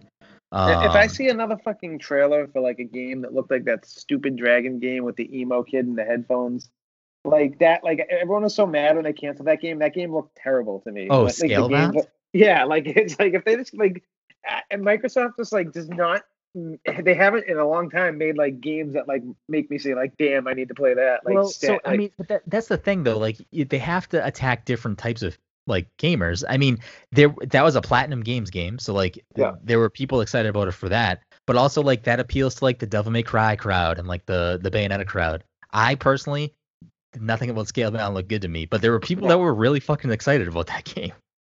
Do you remember that game, Mike? Stereotypical, I don't remember that like, game. I don't remember seeing it ever. It was you're better off. It was at least I want to say 2 E3s where it was made by Platinum, so it was like expect a Platinum type game, but like with dragons everywhere. Not ringing any It was bells. supposed to be an Xbox exclusive, and then they canceled it. I don't know. I mean, I think also Platinum sometimes is hit or miss. So I mean, I don't know if that game would have been good, agree. but there were people that were excited about it. Other studios, they have In Exile, which they are, I think, most notably the Wasteland games, which I don't really have anything with that. Obviously, they own Mojang. I don't know if we'll get anything new for Minecraft, but I'm sure Minecraft will still show up in some fashion, maybe some Minecraft Dungeons DLC or something. Ninja Theory, which at the bare minimum, we know they're working on Hellblade: Senua's Sacrifice 2, so that'll probably be shown off again. Maybe a new trailer. I'm in the minority here, and I played a good amount of Hellblade, the first one, and it's a very like, it's cool, the idea of the story of the game, but there's not much to the gameplay for that game. So I don't know why people are fucking losing their shit. Like combat is like you basically like mash like one button, and that's pretty much it. Yeah, you know, I like don't know. People love the first game, and people are excited about the second one. So, but that's another game where maybe it won't launch everywhere, but they'll probably port that to other places eventually. Obsidian, another big one that they have, which most recently put out Outer Worlds. But I would imagine that whatever their next game is probably going to be Xbox only, Xbox PC only. Wait, at least to start. I could be wrong, but isn't their next game that one when you're like the shrunken kid in the backyard? Oh, that just came out too. That actually, I think you're right. That might be an Obsidian game. But I think that was probably made with. I would imagine that they have some other stuff in the works, and that wasn't like what they were focusing all their attention on. Yeah, the game's called Grounded. I think it's only on Xbox too. So yeah, maybe every Obsidian game going forward is only going to be on Xbox and PC. That comes out next. That comes out July 28th. Grounded. Yep. Oh, I thought it was already out. You can pre-download it. Oh, maybe that's when I saw it on Game Pass then. Playground Games, which most notably do Forza Horizon. We'll obviously get some sort of Forza game here, either Horizon or Motorsport, so those will both be there. That being said, Microsoft also owns Turn 10, who makes the Forza Motorsport series. Undead Labs, which I think they're State of Decay. Yeah, man, they took a step back from State of Decay too, for me personally. I mean, that's never really a game for me. I mean, but you kind of have to look at some of these games, you know, if you want to try to like compare them to like Sony stuff, like I don't know, like DayZ. I feel, or not DayZ. What was the one? Days Gone. I feel like there's like some similarities between the two. Yeah, but you know what the problem is like with a lot of these Xbox games, are like they're clunky. Like State of Decay is a very clunky game. Don't get me wrong, it's fun and it can be entertaining. Yeah, but it's clunky as hell. Like, yeah, but it's Days Gone is not. No, I think it ran pretty well. No, not at all. But it didn't. I didn't feel like, oh, come on, this is how this game is working. I mean, like listen, I was playing State of Decay 2 the other day actually, because I keep on hoping they add what they had in the first game. Where like in the first game, you could just pick a character and it would drop you on the map and it's just like survive. It was fun as hell because it was like very low commitment. The second one doesn't have it, but dude, the second one I was playing the other day, I was having a lot of hard times with it. Like the lighting in the game is weird. And then you go inside a house and the lighting's completely pitch black. Then all of a sudden it slowly starts. It was weird. And the fighting in that's like whatever. Yeah, that's what I'm saying. Like all these developers that they have, I'm sure they're gonna come up with something good, but I'm not really won over by any of these developers that they've fucking picked up. Yeah, I mean, they're all gonna bring a specific, you know, piece to the puzzle here though. And I'm gonna say, like, I know you're saying like 9 for Ghost of Tsushima, but like for me, I don't think Ghost of Tsushima has these perfect controls. I think there's definitely some jank and clunk in that game, and the game's still great, but like I wouldn't say it's polished. Like The Last of Us 2 has really good controls. Ghost of Tsushima does not have that same type of polish.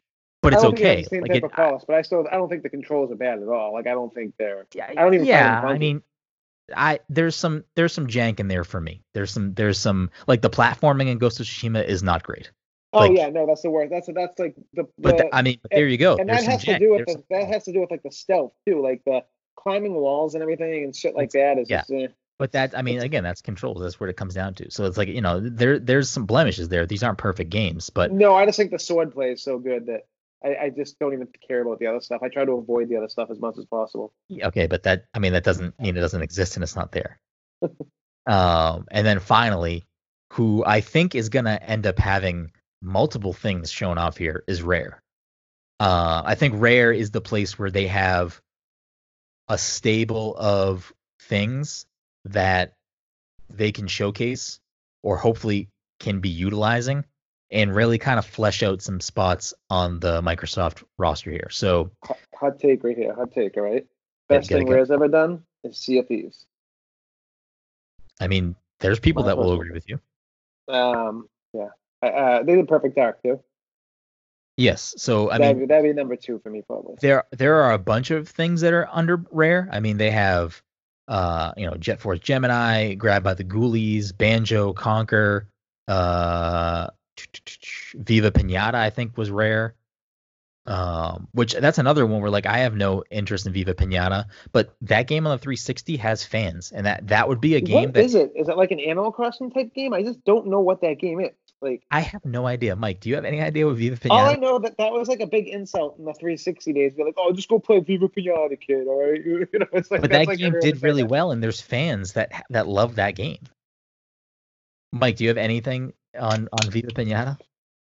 I know that it exists, and I think it was in Rare Replay. It is definitely in Rare Replay. Oh, it is? Yep. I didn't know that. Yeah. Rare has a lot of stuff at their disposal. I think that if they don't, at the bare minimum, tease a new Banjo game, that's a misstep. I think that. See, like, I don't care about Banjo. I don't care about Conquer. I don't want to fucking Todd. platform. It's not just about you. I have Microsoft's not trying to Nintendo build for. the Todd machine. I also don't think that like a lot of people are clamoring for Banjo. I think you are very incorrect, because there are people that don't care about Ratchet and Clank, but Ratchet and Clank getting a new game on PS5, that appeals to specific people. So Banjo would do that same thing for Xbox. Yeah, but I don't think Ratchet and Clank did well when they did the PS3 one. I don't think that. But there's enough people that it appeals to. It doesn't matter. Like, but that's the thing. They need to get past appealing to people. They need to have a big fucking game, not a game that's going to win over like a certain section of people. They need like these big games like PlayStation's been having, like that. Okay, hold on. What does PlayStation 5 have? Oh, I'm talking about like with PlayStation 4 and Xbox One. But this showcase isn't about Xbox One. It's about Series X. So what does PlayStation 5 currently have that's a big deal? I mean, not for me personally, but the Miles game's like a huge deal for a lot of people. But that's not for me. But that's you completely like going against what you just said. It's not a game for you. It's appealing to a specific audience. Unless they changed a lot of what was wrong with the first one for me. But you know they did. But you know they did. It's gonna be a rushed game. I know it's gonna be Spider-Man 1.5. But people think that fucking Spider-Man was one of the greatest games of the last couple of generations. That's so true. It's like, it has its fans, which is fine. But like again, I think that they need to have a. I mean, Nintendo obviously owns that arena with Mario, among other things. PlayStation tries to make attempts at it with games like Ratchet and Clank. Xbox needs to be in that arena too, because that's a big selling point. And not for nothing. If a new Banjo game gets announced and it looks good, for a lot of people, that's going to be a reason to buy that system. I'm telling you, for a lot of people, there are some people that think Banjo-Kazooie is a better game than Super Mario 64. So a new Banjo game gets announced and it looks good. People are going to buy that shit. People are going to buy an Xbox for that. I'm telling you. But, I mean, Perfect Dark would be another one. If they show a really cool take on Perfect Dark, a reboot of the franchise, that's another, that could be a sleeper first-person shooter in Microsoft's book with, potentially Halo Infinite being another amazing. I want new IPs from Xbox. They're definitely working on new stuff. I don't want any of this stuff from Rare. I don't want like sequels to these games. I want them to come out with like some crazy stuff that may necessarily not launch, but down the line is coming out like in like 2021, 2022, and the Coalition is going to be what you're looking for. The Coalition is going to be what is your interest. You need to hope that whatever the Coalition is working on is a Todd game, because that will be their. It's going to be like Fable, fucking whatever, a new Fable. A new Fable game has been rumored to be shown off here. It probably will get shown off here, but supposedly Playground Games is the one that's supposed to be working on it, which is interesting since they're the Forza Horizon devs. Weird. So I don't know how that's going to work, but a lot of people, I think this is how Microsoft nails this. Halo Infinite looks really good. They show off at least one new IP that looks really good. They show a new Banjo game. They show a new Fable game. They show a new Forza game. And I think that 5 right there, that is a strong case for Microsoft. If that's all they show, for me personally, I would say that I'm more excited for PlayStation. That's not going to be all they show. I'm just saying. No, I know. That's that's 5 big reveals, because the only thing there is Halo that we know of. Fable getting announced would be a big deal. A lot of people would be excited. Banjo getting announced, big deal. A lot of people would be excited. A new IP, if it looks good, people like you who want a new IP are going to get excited. Obviously Forza always does well, so seeing a new Forza game, that's just like a check in the box basically. Other games that we don't have to pay for any of these games. That's the whole other thing. Microsoft is a different animal when it comes to this, because like, especially what they just announced too, which I think it's kind of weird that they announced this on Twitter or not during this thing. They announced this week that xCloud, when it launches in the fall or whenever it launches, is going to be included with Game Pass and Xbox Live, which is insanity. Yeah, crazy. Like, that means you get Xbox Live, sure. You get Xbox Live, you get Game Pass, which gives you access to all of their first-party games plus more, and then you get xCloud, which allows you to play all of your games on any other screen with an Xbox controller. So, I mean, PlayStation is not doing that. You know what I mean? Nintendo is not doing that. That's a big win. And Stadia is fucking trash. So, I mean, if Microsoft knocks this out of the park, if xCloud works and you're playing these games wherever you want, whenever you want, that's a game changer for them. That's a big deal. It's great for a lot of people, but for me, like, what would I play it on? You know what I'm saying? Like, you can play it on your laptop. You can play. I mean, it's not for everyone, but I mean, for a lot of people, that's a big deal. And I really do think at some point, xCloud will be on Switch. I've said it before. I'll say it again. At some point, xCloud will be on Switch. There will be an xCloud app on Switch. I'm telling you, it makes perfect sense for both Nintendo and Microsoft. And I would not be surprised if Nintendo eventually partners with Microsoft in some sort of way, at least maybe in the United States, to utilize xCloud to maybe port other third-party games that wouldn't be able to run on Switch without the help of streaming it elsewhere. Because they've done it in Japan. Resident Evil 7 and Assassin's Creed Odyssey, I believe, are both on Switch in Japan. Oh, weird. But they're streaming games, so you have to be connected to the internet. But that's another conversation. So other things that that Microsoft can drop, or things that we don't know anything about, if they ever want to revive them, Conquer, which again, that's a smaller audience, but there'll be people that are excited about that. Mech Warrior, we already said Viva Pinata. I think that Killer Instinct will probably get a new game on Series X.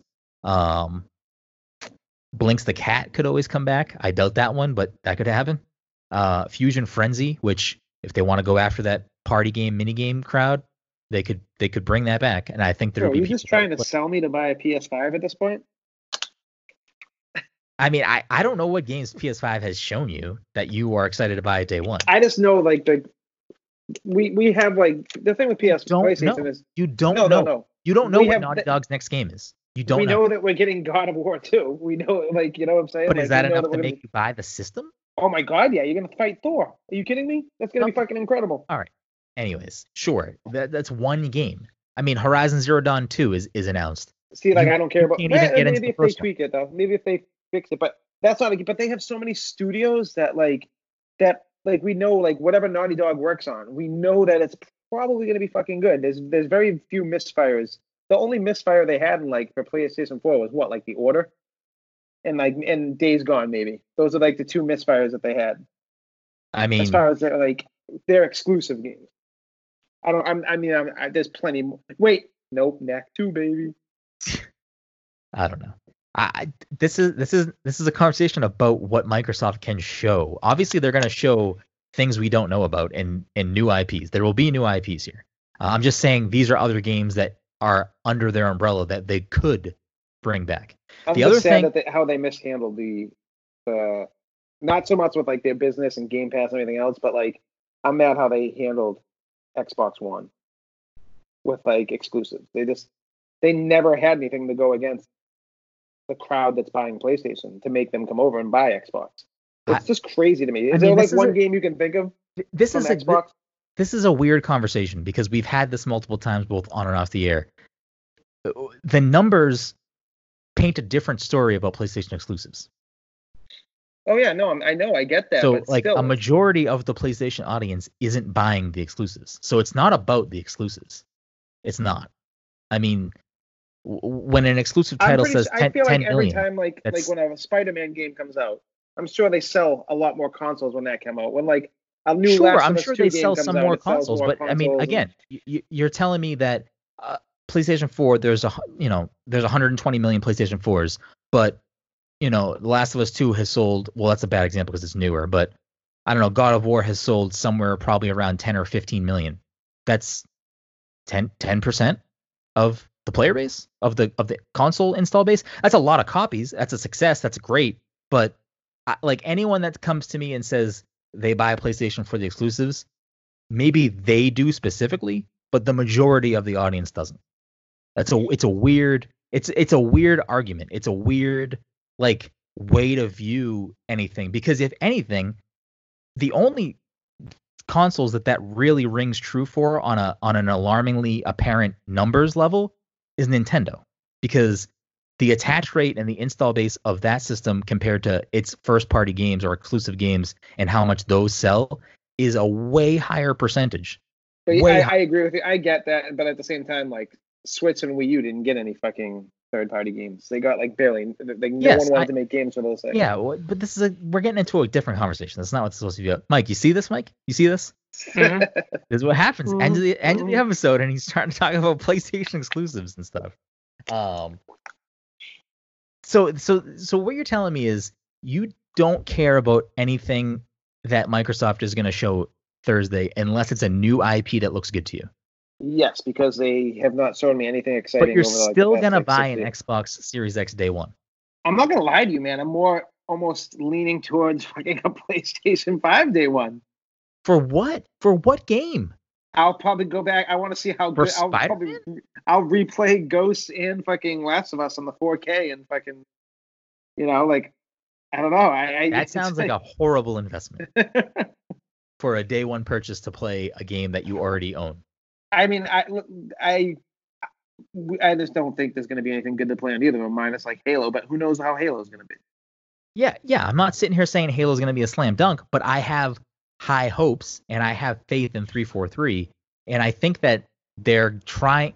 I think without saying it, I think Microsoft is trying to soft reboot Halo with this game. Like they're trying to basically. That's what I'm assuming they're doing. Take the things that people miss from the older games, reintroduce them, maybe get rid of some stuff that was introduced in more current games to get to this fine point of there's some new stuff, some innovation, but here's some stuff that you love and like, and here's where we're at. You want to get me excited about Halo? Bring back the Flood. That's what's going to get you excited. You're so weird. That was my favorite part of the first game. Like every time you were like overwhelmed by the Flood. I hated fighting the Flood. That was like the worst part of the game for me. I don't know. That's where I stand. Mike, what for you is going to get you excited on Thursday? I have no idea. There's nothing they can do that would get you excited? Not that I could think of. Of all the things we just mentioned, like a new Banjo, none of that stuff would get you excited?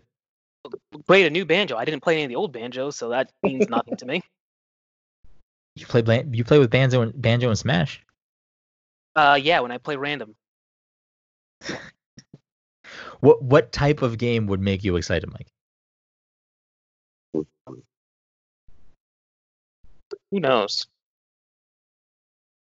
A Persona game crossed with Control. A new Alan Wake. Does Microsoft own Alan Wake? No, that's Remedy, right? Yes. Does Remedy own it though, or does Microsoft own the character? Judging by Remedy, man, they'll probably fucking make it fucking the first 6 months to PlayStation. Yeah. Because like Remedy used to be part of Microsoft, I believe. I could be wrong. I'm pretty sure, but because Alan Wake was a Microsoft game only. So a quick Google search: Alan Wake and its spin-off American Nightmare were both published by Microsoft on the 360, but self-published by Remedy on PC. The developer now owns the rights. Okay, so they can do whatever they want with it. Yeah. Yeah, I mean, but that's a situation where, whatever Remedy's next game is, whoever is gonna kick them some money, which clearly Sony kicked them some money, which is why the DLC came out on Sony first. Whoever's gonna kick them money is gonna get something different or better. But I don't think we're gonna see many of those or any of those type of situations in this specific thing, because it's gonna be about Microsoft Game Studios or Xbox Game Studios. Imagine if Xbox, like, the first thing they show is like Rise Son of Rome Part 2. I mean, I don't know. I mean, I'm calling it how it is. For my opinion, for my gaming taste, for what console launches typically are, Halo launching with with Xbox Series X is a big deal. I hope this game is a fucking blockbuster. I hope it is a really good, return to form with innovating, the benchmark for the fucking series. I've said it before. I think it needs to not only be the benchmark for the franchise, I think it needs to make a case that this is a first-person shooter that everyone needs to play. Like, this is the first-person shooter. It needs to be the first-person shooter of 2020 and beyond. Like, it needs to be that. Like, it needs to get people who play Call of Duty, people who play Apex, people who play, Warzone, whatever. It needs to get those people's attention. Their eyes need to look at this game and go, fuck, I need to buy an Xbox. Like, that's what they need to do. I bet you there's going to be a battle royale attached to it. So I wouldn't be mad if they did, but they already came out like a year or two ago and said they never will. So, okay. But I will say Halo 5 has a really cool mode that I like overlooked until I started replaying Halo 5 again. I think it's called Warzone actually, but it's really fucking fun. It's not a battle royale, but it's like a big, like they also have big team battle, which is like, I don't know, 16 versus 16 or whatever it is. But this is like bigger teams, but there's also like aliens and NPCs that are attacking and fighting. It's a really cool mode. I actually am so confused as to why we never played it because I'm loving it. It's basically horde mode, but also fighting people too. It's really good. I don't know. I think Halo needs to be a showstopper. I think it needs to be when this showcase ends on Thursday, everyone is like, Halo is breaking the internet. Like, that's what they need Halo to do. But I do think they need to have a couple other things. The one like dark horse, the one wild card I'm going to throw in there, which I could see them doing potentially, I just don't know who would develop it, is I wonder if they would make a sports game again, like a sports simulation game. Because PlayStation has the Show, which is coming to other platforms in the next few years. Do you think that, because Microsoft used to have their own titles, they had NFL Fever, they had, I think they had a baseball game stuff too. I would even care about. Oh, you know what they do have coming out? This might only be PC though. Is the flying thing they have? Flight Simulator. Dude, I actually really want to play that. Wait, that's not coming to Xbox? I'm pretty sure it's coming to Xbox.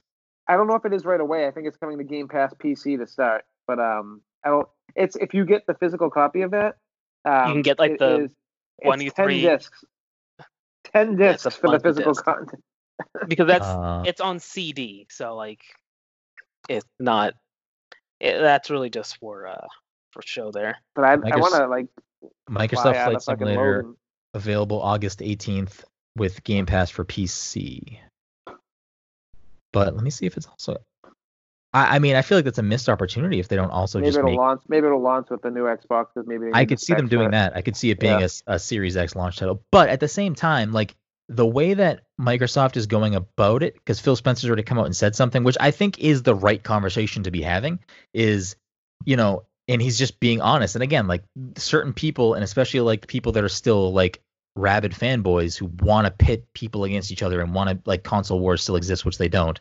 You're stupid if you subscribe to that mentality in fucking 2020. But he makes good points where like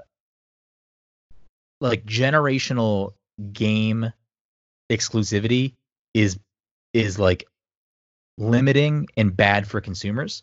It's like, he said you're probably not going to see games that are Series X only for a little while. And I mean, that's not necessarily a bad thing. With COVID and everything else, it's going to probably be even longer now too. Yeah. But I mean, think about this. A game comes out and it's also on PC. You're not like, you don't got to go buy the new PC to play it. Maybe you have to upgrade some stuff eventually to, get a better graphics card or something. But like, you don't get that same type of like block out on, PC. And at this point, at least on the Sony and Microsoft side of things, these things are basically gaming PCs. Am I wrong, Mike? I mean, I guess.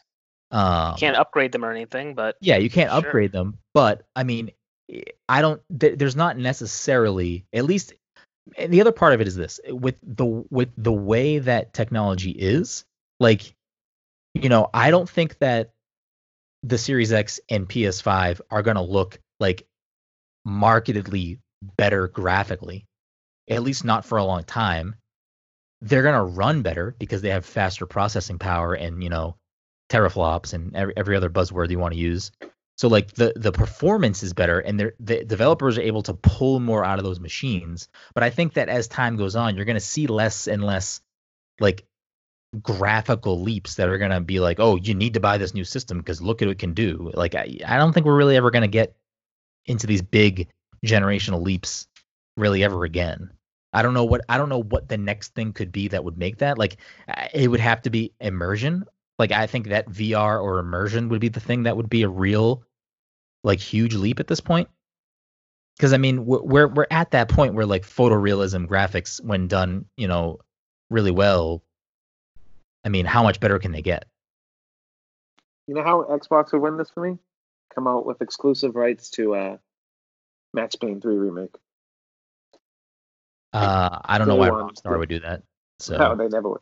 Rockstar owns Max Payne, Yeah. the IP, right? Yeah. Yeah, I don't know why they would do that. But yeah, I'm excited. I can't wait. I think Thursday is going to be great. It's basically Microsoft's opportunity to put a really good case out there for why you should be buying an Xbox Series X day one, or trip and fall down the fucking stairs. Right. Like a lot of people. I don't think they're gonna trip and fall down the stairs, but I actually have no. I think they're gonna have some meat here. I think there's gonna be some stuff. I think they should not have done that first thing they did, because I think that allowed a lot of people to cherry pick that conference and be like, Microsoft has nothing. Look at these games, like all the stuff. Where I think this is going to be the absolute opposite, where Halo is going to hopefully look really fucking good. And yeah, I will say on the rare side of things, I think we will not see a Sea of Thieves sequel. I think we will just continue to see bigger updates to that game. Yeah, that game already runs great. And imagine like that on the next fucking generation console. Yeah. Well, that's the thing that's the thing. It's the approach that Bungie's taking with Destiny 2. They don't want to make a Destiny 3. They want to make more of this game for, the next 3-4 years. Because there's no point in making a sequel. You're just taking that player base and splitting it, creating a new one. And I honestly, I wouldn't be surprised if Halo Infinite is the only Halo game that comes out on Xbox Series X, because, they make this game and they make it good and they update it over time, the life cycle of the Xbox Series X, and they have a big player base. You know what I mean? Where it's like, I get why Call of Duty makes a new Call of Duty every year, and it's usually the best-selling game of the year every year, but I wonder if they would just make one game and update it and, sell season passes and battle passes, if that would not generate more money. Yeah, I don't know. Fucking 80 gig update every fucking week. I don't know. I don't get it. I don't get it. I stopped updating it. I have no space on my Xbox for that shit. But yeah, that's kind of where I stand. Am I the only one that's excited for this on Thursday? Am I the only one that cares? I mean, globally, no, of course not. Like within you clowns. Oh, with us too. I mean, I don't want to speak for Todd, but I know I don't particularly care that much. I mean, I want to say I'm like knee deep in a bunch of games that I'm really enjoying right now, and I just fucking I know that console launches are usually not the greatest, so I mean, if they surprise me, I'll be happy. That's kind of how I'm taking it. Yeah, I don't think we're gonna get a lot of launch stuff. I think we're gonna get a lot of launch window stuff and a lot of 2021 stuff. I don't think we're gonna get like, here's 17 games coming out on fucking Christmas. Like that's not what anyone's gonna do. Part of me wants them to start with GTA 5 again, or 6 or whatever the fuck. GTA 5 just we're getting it after PlayStation. I don't know. Yeah. The last thing I want to say before we wrap things up is it's another rumor that I read, and the rumor that I read said that they were going to address it on Thursday, is Xbox Live is going away. Yeah. Because they're not going to charge you to play games online anymore. Oh, I didn't see that. I saw that they're not selling Xbox Live Gold for like the year subscription things anymore. Yeah. So basically, what it seems like is that they're basically going to get rid of Xbox Live and instead make the subscriptions you pay for Game Pass and xCloud as one service. And Xbox Live is just going to be like part of that, but not be like, it's not like you're paying for Xbox Live. That's what I was reading. That's why they got rid of the year subscription, basically, because I think they're going to phase it out. Interesting. Which, I mean, that would just be another, I think, selling point for which one are you buying. You know, you're going to pay for PSN, and then if you want to have PlayStation Now, pay for that and have no other, you know, cloud streaming service. Or you come over here, you don't have to pay to play online with your friends. If you do pay for the service, you get all of these games for free, you know, free air quotes, and you get the ability to stream them on other screens. I think that's a very compelling subscription model. That is a selling point. I think Microsoft is really trying to do everything they can to be like, this is consumer forward, this is consumer friendly. We're doing this for the gamer. We're doing this for you. I think it's gonna put them in an interesting space next year, or this holiday season, and going forward. But yeah, that's all I got to say about that. I'm excited for Halo Infinite. I hope it looks really good. I watched the teaser that they showed. I forget when it was. When it's just like Chief on the fucking ship. I'm sure Mike doesn't know. But I don't even know if I don't think I watched it. No. The teaser? Yeah. Oh, I mean, it doesn't show anything. It's just like some guy like talking to Chief, and it's just like he has like 2 lines of dialogue where it's like he opens the fucking hatch, and all of a sudden like the air's coming in, and he's like, take the fight to them, and he like jumps out or something. And I was like, all right, I'm fucking hyped up for this shit right now. I love Halo. Halo is so good. I haven't got hyped for a Halo game in a long time, so it's like I'd like to be hyped for one. I'm very excited. They would have to go out of their way to make me to make me not excited about this game. I really, really, really hope that they're gonna hit this one out of the park. I think they will. This is important. Like, this is make or break. The future of Microsoft as it is now, like, kind of stands on this showcase. I don't think there's ever been a good story in Halo, really. Minus Master Chief, there's no characters in, like, what's his name? What's the blue girl's name?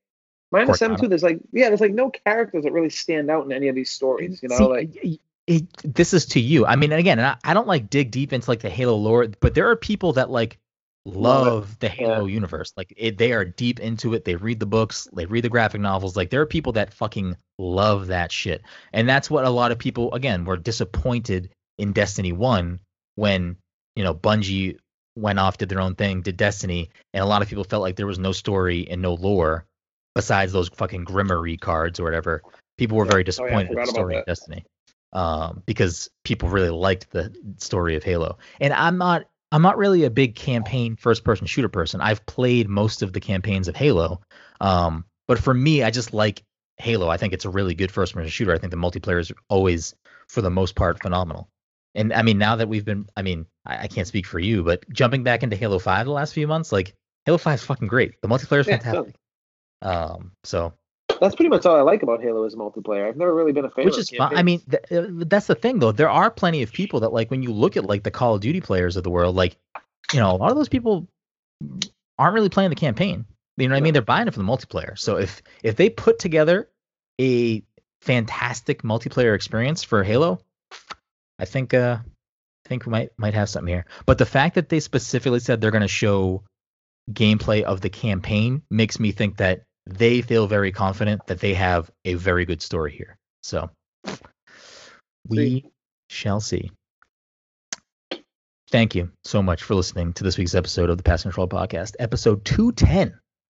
As always, if you're a friend of the show, fan of the show, want to help support the show, you can do that by going to the freest way to do that, and the easiest way to do that, is to share us on social media, leave us a review on Apple Podcasts, and tell a friend about the show.